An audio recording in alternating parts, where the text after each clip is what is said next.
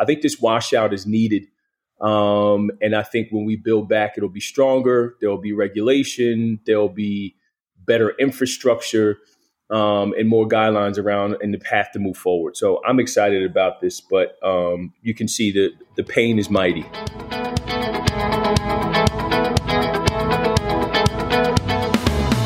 Hi, I'm John Sullivan with 401k Specialist, and this is the 401k Specialist Podcast. This week, we're joined by high-profile advisor Tyrone Ross Jr., whose outspokenness on controversial topics has gotten him noticed of late.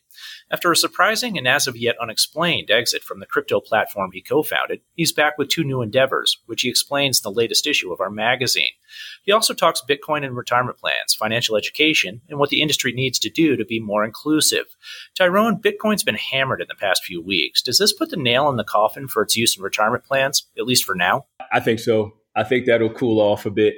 I think the narratives that have been pushed the last couple of years, store value, inflation hedge, digital gold, for the time being, I think are been challenged and wrong. So it'll take some time here to build that back up. Obviously, you're a big Bitcoin and crypto proponent. Do you think that has it cooled with you at all at this point? Are you still as big of a proponent?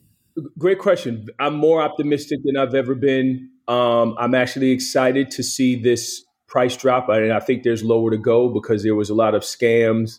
There were a lot of projects that were just, they weren't building for the next 1 million, 2 million users. So I think this washout is needed. And I think when we build back, it'll be stronger. There'll be regulation. There'll be better infrastructure. And more guidelines around and the path to move forward. So I'm excited about this, but you can see that the pain is mighty. The pain is mighty. That's for sure. Now, you're not a fan of crypto in retirement plans. Why not? Again, my reasons for not liking it in retirement accounts is different from everyone else's, but there's two main reasons. One, I don't think you put Bitcoin inside of a product or inside of an account that ultimately you lose the utility, the ability to hold it. It's truly a bearer asset. And again, with no wash sale rules still in place, you lose the ability for it to trade 24/7, 365, which I'm a proponent of. Some folks don't like that. So that's the first thing. And I think the second thing is, if we're truly talking about it being a salve for myself, I talk about it being a salve for the underserved until we can educate those folks on having a 401k and the benefits of having it, thus putting it in the 401k as well doesn't benefit those people, right? So those are the main two reasons, but I can continue on, but those are the main ones there. Understood. Turning to financial education, are you happy with some of the state mandates on financial education? And do you think it should come from the state or should it come from the industry or maybe a combination of both? Great question. I'm happy to see what Michigan now is going to be the 15th state. Still a joke. I wish every state would do something. I'm proud to be from New Jersey, and New Jersey has pushed this down to where now in middle school, kids start to get some type of formal financial education. I think every state should do it. I think it should start at the top, right? With a federal mandate, every state should require something. But I understand the individual states. I like that as well of them, looking at what they could possibly do, for their, the constituents in the state. The industry needs to get involved in a meaningful way. With all of the money, with all of the power and the resources, I do think the industry needs to get involved. So I will continue to beat that drum, but it would be nice to see those that push the buttons here really say, all right, enough is enough. Every state needs to require this and then leave it up to the states to figure out how they want to implement it. Can you talk a little bit about, in the cover story, you mentioned that it really needs to be ingrained in almost every subject within school. Can you just explain that a little bit? Yeah. So I think, again, starting in kindergarten, but all the way up until you graduate high school. But I think if every class that you walk into in some way touches money, right?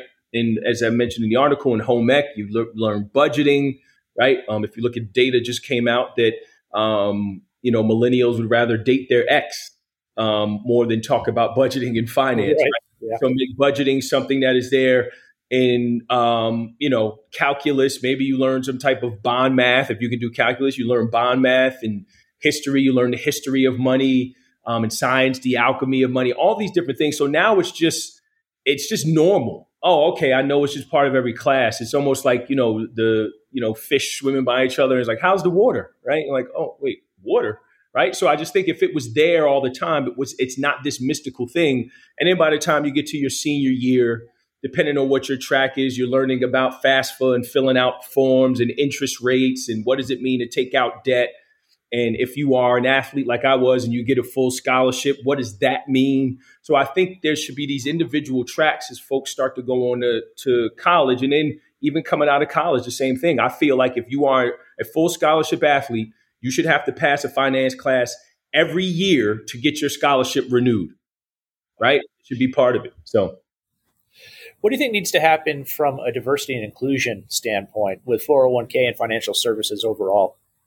I've said this before, but stop using the term diversity and inclusion. Use representation and equity. That's the first thing. Difference? Just a difference in used car, certified pre-owned, right? It just sounds better, right? And I think because we just haven't taken the time to define what diversity and inclusion is, I still don't know. So we should define it. So if something is representative, we have a group of people, we say what we're looking for, the specific person, it's equitable, everyone has an equal shot. I think that's a better way to start. That's the first thing. Second thing is, I think we have to make sure that we are looking in underserved, opaque areas for talent, right? We can't continue to go to the Harvards, the Yales, the Princetons, right? We have to go to HBCUs if we're really going to do that. We have to get in the communities so these kids are realizing that this is something that they can do early on. So early childhood education, if you will, there should be early exposure to finance, going back to what we were saying before, where if it starts in school, now kids understand, oh, these are the jobs that I can have in this industry. And I think the last thing is we have to, as an industry, change the way that if we're going to say diversity and inclusion, once we bring new people in, do they feel included? Does their voice matter? Right? So if I go to a website, if I turn on the TV, if I go to the conference, do the people look, walk, talk, and act like me? Right? And if they don't, I don't feel like I belong here. So I think those are the three big pillars that we should focus on if we really want to see the change that I think everyone wants, but just doesn't really know where to start. After a high-profile exit from OnRamp Invest, people were wondering what's next. So what is next? A lot, but the two things that have been, announced and excited about, and thank you for giving me the opportunity to tell my story, I'm truly grateful, is one is Turnkey, which is a tech company that I'm starting to bring data, standardized, clean data to advisors, to financial services, just to simply see what's going on away from them as far as crypto markets are concerned. If I learned anything traveling around the country since then is I don't think it's a portfolio allocation story for wealth management yet, so much as it's a big data story. Just what is going on, what is happening, especially you see in this downturn. If advisors just had data to tell a client, this is probably going to blow up, right?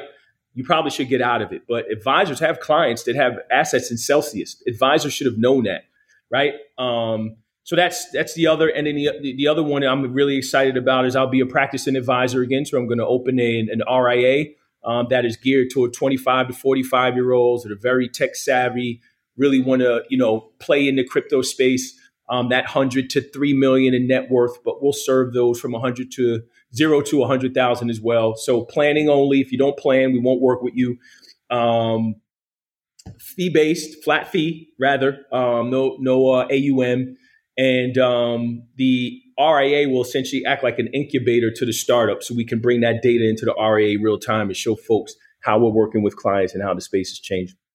Great stuff. Tyrone Ross Jr., that is exactly what we needed. Thank you so much for joining us. Do appreciate it. Thanks for having me. I appreciate you.